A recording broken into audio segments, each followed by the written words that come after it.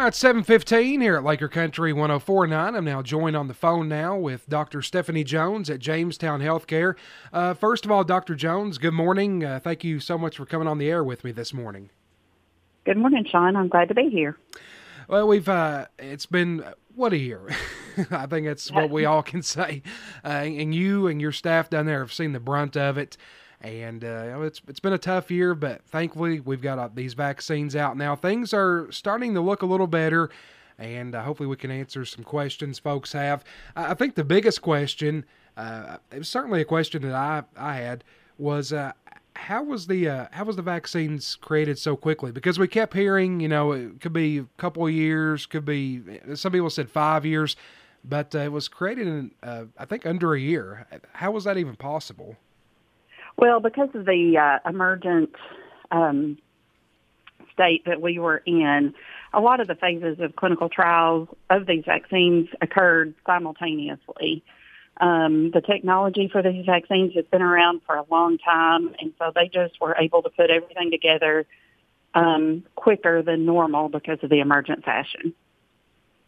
Yeah, and I thought it was amazing. We had I think another thing you have to look at is we had the best minds in the world looking at this, and exactly, and everybody was focused on it at the same time. That's right. Now, the Johnson & Johnson vaccine has been probably the most popular because it's the one-dose vaccine. A lot of folks were using it around here. Of course, what happened that caused that vaccine to be paused? I think it was about a month and a half ago. That's when that pause occurred. Yeah. What happened, Sean, was there were about 6 people out of almost 7 million doses of the vaccine that were given that developed a rare clotting condition. It was called cerebral venous sinus thrombosis. I know that's a big, long word. And so just out of an abundance of caution, the FDA paused the administration of that vaccine just to look at these 6 individuals and see if there was any link to the vaccine. What they determined was that the risk of developing that rare condition following that Johnson & Johnson vaccine is extremely low. And Sean, you have to keep in mind that there's a risk involved with everything we do. That's what I was about to say. It's not just the COVID-19 vaccine. There can be risks with all vaccines, correct? Exactly. The risk of dying from COVID-19 is real as well. And there's been about 1 in 558 Americans that have died from COVID-19 over the past 13 months. Your odds of being struck by lightning are 1 in 500,000. Your odds of getting this clotting condition from the Johnson & Johnson vaccine is less than 2 in 1 million. And that was as of April of this year. So, it was a concern, but the FDA did look at it appropriately, and they felt that this risk is low enough. We are back to giving that vaccine. And that vaccine is so important because it is the one dose. It is one dose, and some people do like that, the thought of getting one shot and being done. Now, one thing a lot of folks like to say is, oh, well, this is an older person's disease. More older folks should worry about it. Should healthy people get the vaccine? Of course. There's still a small age group of people, those under 12, the vaccines have not been approved for. And there are some people that have severe allergies or certain health conditions that might be too high risk to consider getting the vaccine. But by and large, the general population, everyone should consider getting the vaccine. Does it cause infertility? No, it does not. And that's been a big misconception out there. That's probably been the number one question I've received. There is no evidence that these vaccines, any of the vaccines, cause infertility. And actually, Pfizer, who is one of the makers of one of the vaccines, conducted a trial. Women were given a pregnancy test prior to enrolling in this trial, and they were excluded if they were already pregnant. But during this trial, after they got the vaccine, 23 women did become pregnant. So there is no evidence out there that any of these vaccines cause infertility. I know this is a big question for a lot of folks not only around here but around the world, and that is, can pregnant or breastfeeding women receive the vaccine? Yeah, Sean, it is safe for pregnant and breastfeeding women to receive the vaccine.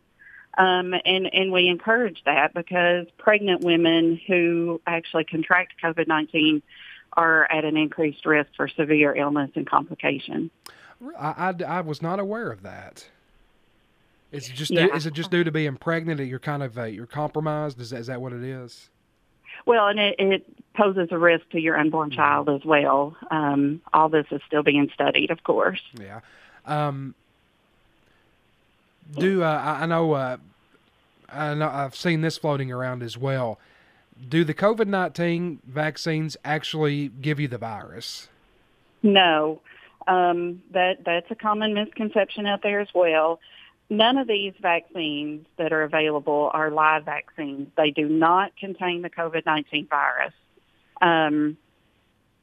Some people, and it is very normal to experience some symptoms, just indicating an immune response within a day or two after you receive your vaccine. Some of these symptoms are fever, chills, body aches, pain at the injection site on your arm where you get the shot, and fatigue. It's not a sign that you have COVID. It's just that your body is building up an immune response like it's supposed to after a vaccine. Yeah, I can speak for that. I had, after my second dose of Pfizer, it kicked my butt pretty good. I had a lot of fatigue. It basically felt like I had the flu. I think a lot of folks have experienced those symptoms as well.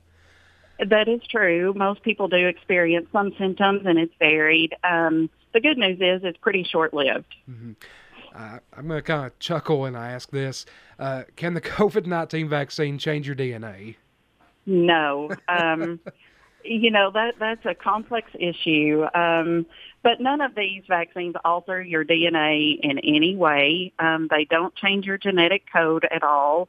These vaccines are what are called messenger RNA vaccines. That messenger RNA cannot get into the center, what we call the nucleus of the cell, that actually holds your DNA, to alter your genetic code in any way.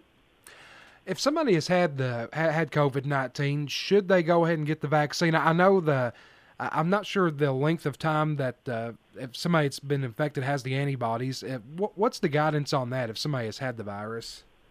If you have had the virus, we still encourage you to get the vaccine because we're not sure how long your immunity is going to last from having the virus. That all is still under investigation, and so we just want everybody to be protected and safe. And we have seen some reinfections in the area. Really, I've been curious about that. One thing I will ask you: has there been any infections post-vaccine, like after you're fully vaccinated? Is that possible to get the virus? It is possible. Of course, nothing is 100% effective. It is very rare, very rare.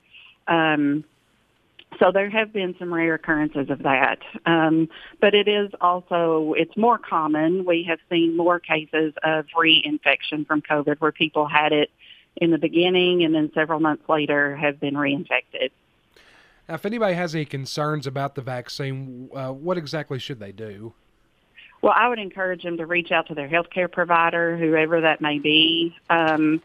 We've had training, and we're all learning as we go, but we have access to the most up-to-date guidance and information from the CDC as well as the FDA. So I would encourage you, if you have any questions or concerns, talk to your healthcare provider. All of us are happy to answer questions that you may have. And I would encourage people to seek that advice rather than relying on social media or things Stay off floating out there Facebook on the internet. Exactly. One more thing. As a physician, you have been dealing with this since it all started. I'm sure you've seen your fair share of folks with the virus. What's that been like, having to go through a pandemic? Well, it's something that we've never experienced before, and honestly, I hope we never experience it again. It has been a tough year for everybody, and we've seen some very, very sick people, very, very scared people, and it was scary for us at times. But with the vaccines and with all the guidelines that have been put into place, we are starting to see the light at the end of the tunnel, and hopefully things are going to get back to some type of normal here in the near future. It looks like June 11th is going to be a big date around here in Kentucky with a lot of the restrictions being lifted. That's exactly right, yeah. Well, Dr. Jones, thank you so much for giving us some of your time this morning. Of course, I've been down there going to you guys for years now. You and Ashley, y'all are amazing down there. Best staff. I mean, pretty lucky here in a small community to have amazing physicians all around the area. Well, thank you, Sean. We appreciate it.